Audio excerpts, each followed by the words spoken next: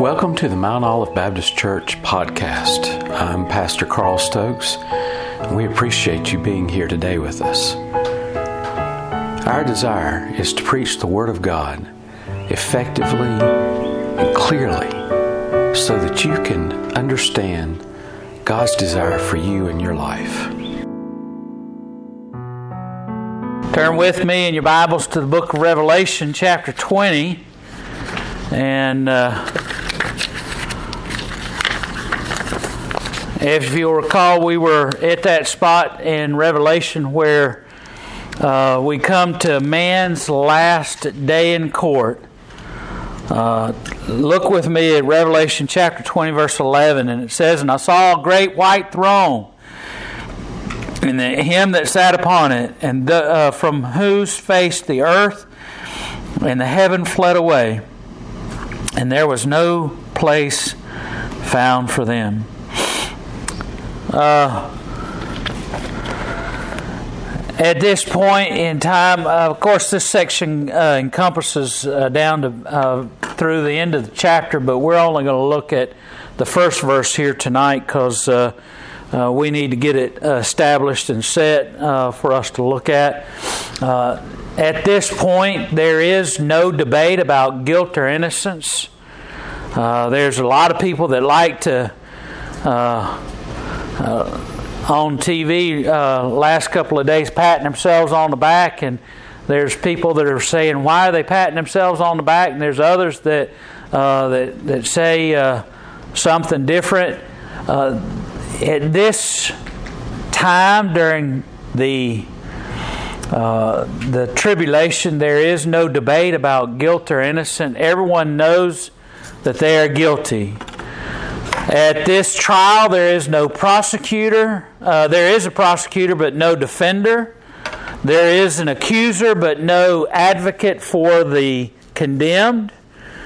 There is an indictment upon those who are standing before this great white throne judgment. Those who do not profess to follow God and follow Jesus Christ. But there is no case for them, for the charged. There is no chance of appeal. There is a swift presentation of the evidence. And there is no rebuttal. There is no cross-examination. There is no plea for mercy. There is simply punishment, judgment. There is no jury, but there is a judge. There is a sentence, but no appeal. There is punishment, but no chance for parole, no opportunity for escape. Everyone who has died in their sins will stand before the great white throne judgment. Everyone who dies without Jesus Christ in their heart will stand before this great pinnacle of time in which they will see judgment. Sirhan might get parole. Have you seen that? Isn't that crazy? Isn't that ridiculous? A man who was witnessed by everyone in the room to have assassinated Robert F. Kennedy. How can there possibly be any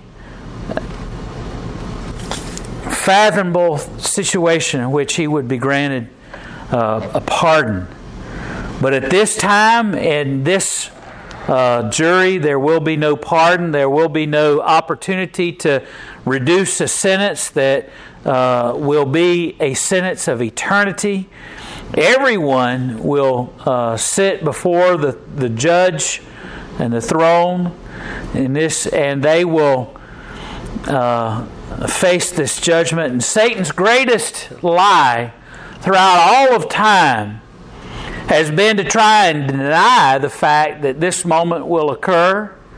Satan says, "Well, nobody will find out," when he tempts you. Satan says, "You'll never be found out. Nobody's going to ever charge you with any of this. Nobody will ever know." But God knows. Evolutionists' big lie is that there is no God, and without God there is no judge, there is no judgment.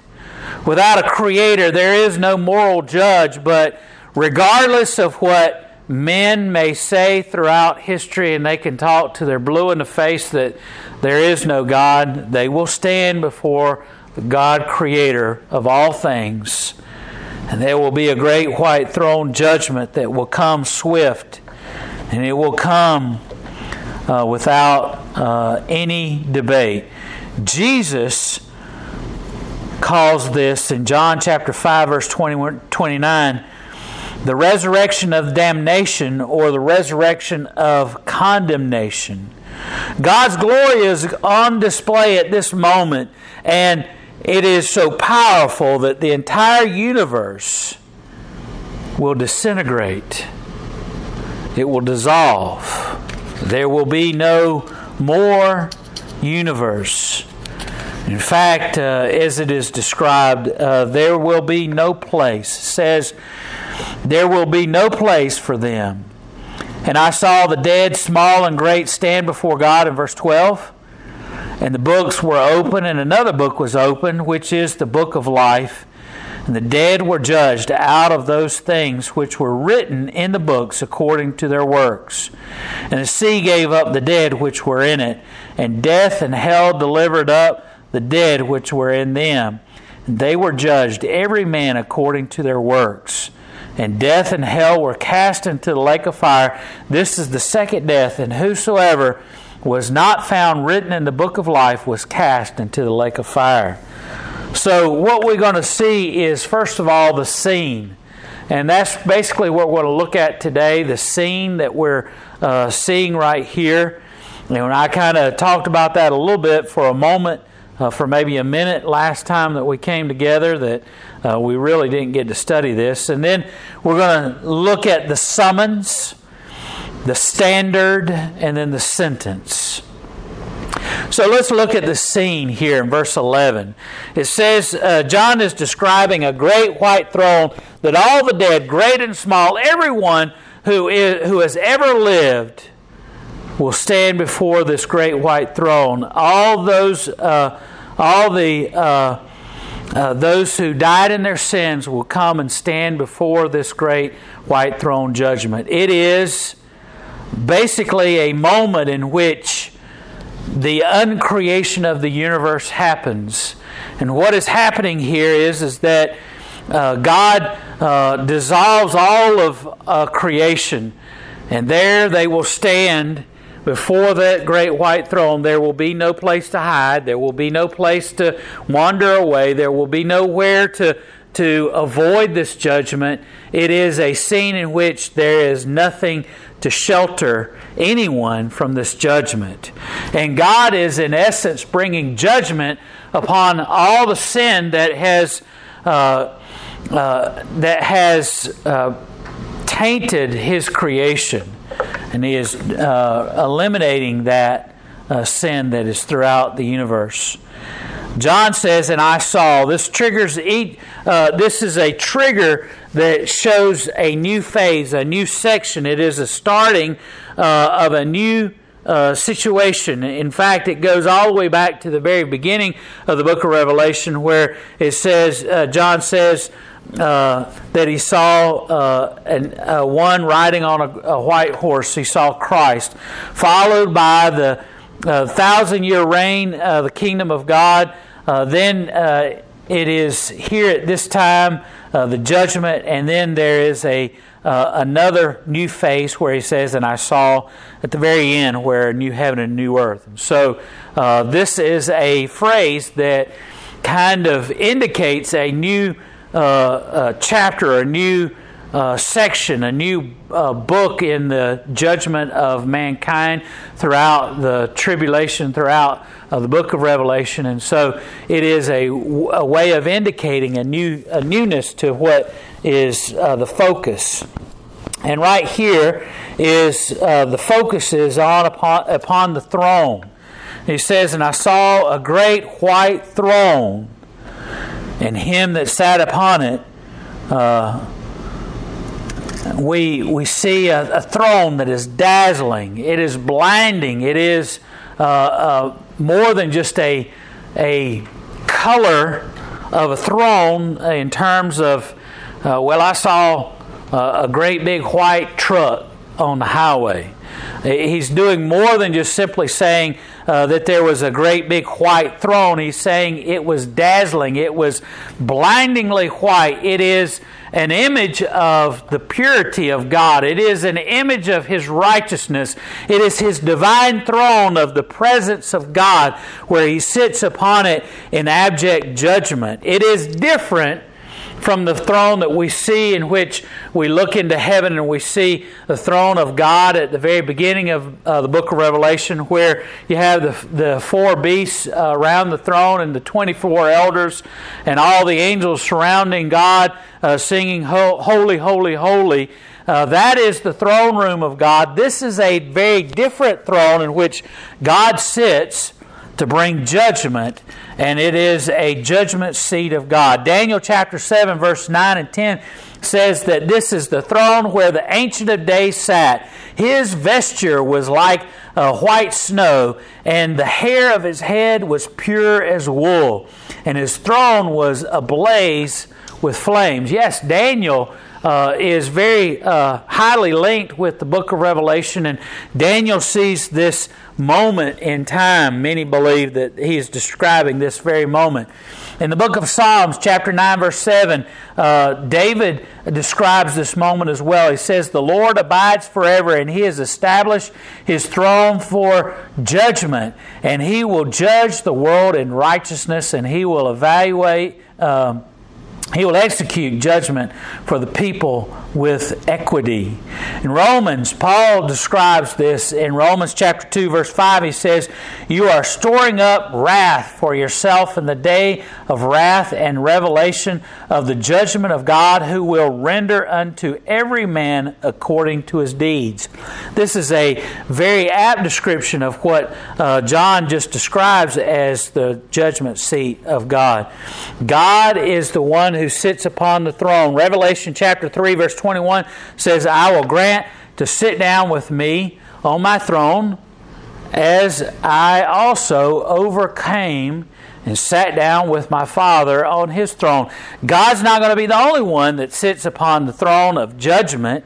And most of the times we think of God the Father alone sitting there on that throne judging. But who better than Jesus Christ, the one who paid the price for the sins of the world, to sit on the throne alongside of Him? Jesus Christ states in Revelation 3:21, that He will sit alongside of God the Father on this great white throne of judgment, and He will be the one who will ensure that no one who has accepted Him as Lord and Savior will be judged at this time. This is only for those who die in their sins. Acts chapter 17 verse 30 and 31 describes God and Jesus Christ both sitting upon the throne. Romans 2:16 says God will judge through Jesus Christ. And so many times we see an image of God the Father with Jesus alongside of Him, bringing judgment. So this is nothing new. This is something that has been throughout Scripture, and we see that on the throne is the judge, and then there is no place for those who stand before the judge. This is, this is the uncreation of everything that is in the universe. Everything that has sin is disintegrated, because there will be what? There will be a new heaven and a new earth. God is going to recreate His creation, and we'll see that in just a little while. But it is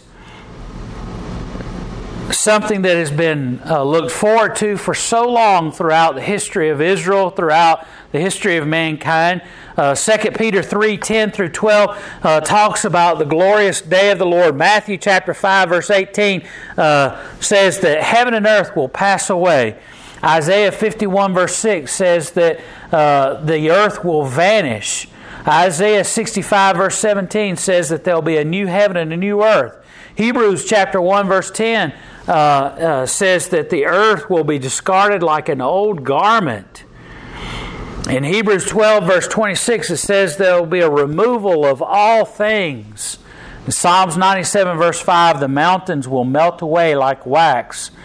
And Psalms 102, verse 25 says that the earth, heaven and the earth will perish.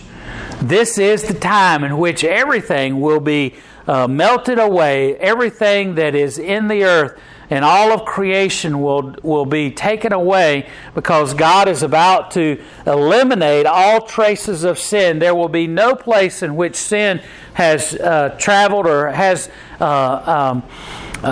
tainted God's creation that will survive. All of it is said to have been will be cast into the lake of fire.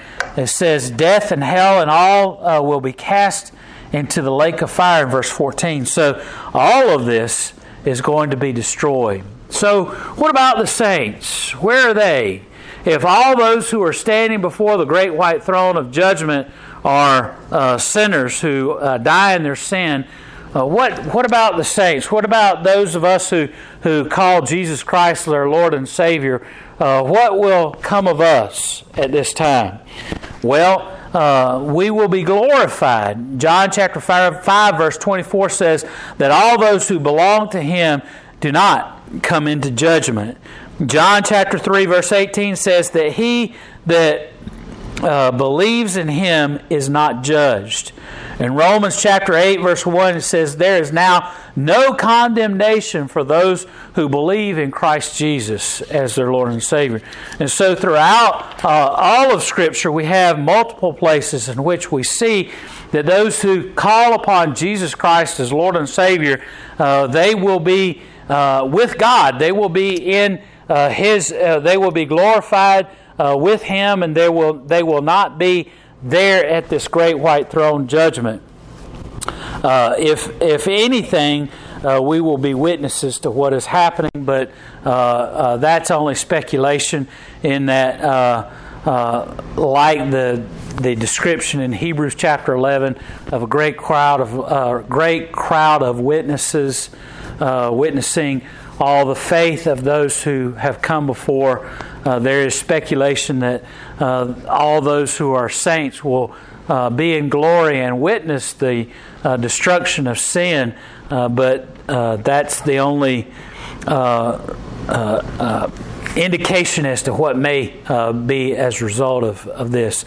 So we have two resurrections. We have a resurrection of those who are believers in Jesus Christ. You'll be raised and be glorified, but there will be also two judgments. There'll be a judgment of sin, of the beast and the prophet at the beginning of the 1,000-year reign, and then there's this judgment, the great white throne judgment, where all the actions of those who did not follow Jesus Christ will be condemned.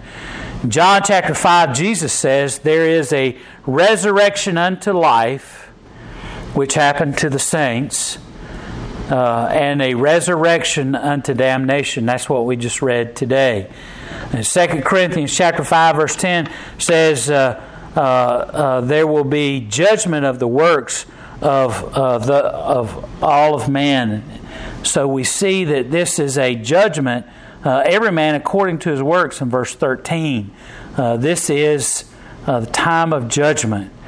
This is judgment. In 1 Corinthians chapter 3, it even says that judgment will come upon mankind. So we need to help people. There's a lot of people in our world today that are lacking in an understanding of the fact that this judgment is coming. Many people believe that they can get away with their sin or get away with their crimes.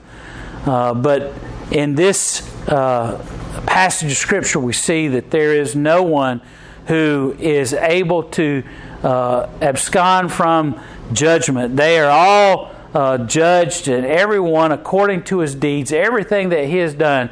The books are open, and all their accounts will be settled.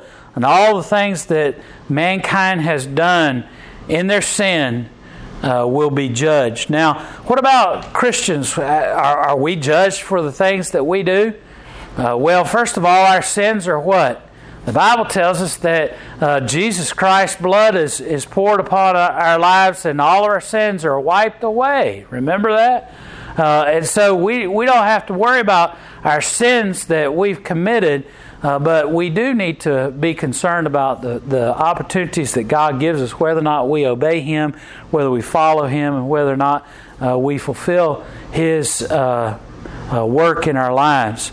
The Bible says that when we come before God, that all of our tears will be wiped away. Why would we cry? I think we cry because of being overwhelmed by the emotions of being face to face with our Savior and Lord. We cry because of the fact that of the love that's outpoured towards us. But I think also some have argued that we may cry because God will demonstrate to us all the opportunities that we had that we failed to live up to, all the things that God called us to do that we never did, and the guilt of all of that will weigh heavy upon us, but then God will wipe away all of our tears. But regardless, this great white throne judgment is a judgment of all those who died without Jesus Christ, and that is the scene that we see at this time. And next time we'll look at the summons, then the standard, and then the sentence. And we'll finish that up. We don't have enough time to get into any of that other stuff tonight. But this is something very real that people need to be aware of. This may be the most, for us Christians, this is a time of celebration, a time of rejoicing, because God is coming to a culmination of all that He is bringing about. But for the world, it is possibly the most terrifying image that that they might see throughout this whole tribulation, more so than stars falling from heaven and destroying a third of the oceans, more than all of the great tribulations that filled the earth for that 7-year period of time, when the wrath of God poured out, when God's judgment is finally delivered. It will be the most horrifying thing for the unsaved. And so we as Christians must see this as a call for us to share with those who are lost. That we must see this as a call to join together in unity, to reach the lost, to reach everyone with the name of Jesus Christ. So everyone gets an opportunity to avoid this great judgment that will befall upon those who die in their sin. Let's join together for prayer. Lord, we pray that You would help us as Your people, as the body of Christ, to be faithful to share Your wonderful love, to be faithful to share the message of Jesus Christ, to be faithful to never cease in sharing the good news of Jesus Christ, because the day of judgment is coming, the day in which there is no hiding for anyone who dies without Christ in their life. And Father God, I pray that You'd help us to be faithful, to do our utmost to reach the lost, to share the gospel, to give them the opportunity to know Christ as their Savior. In Jesus' name we pray. Amen.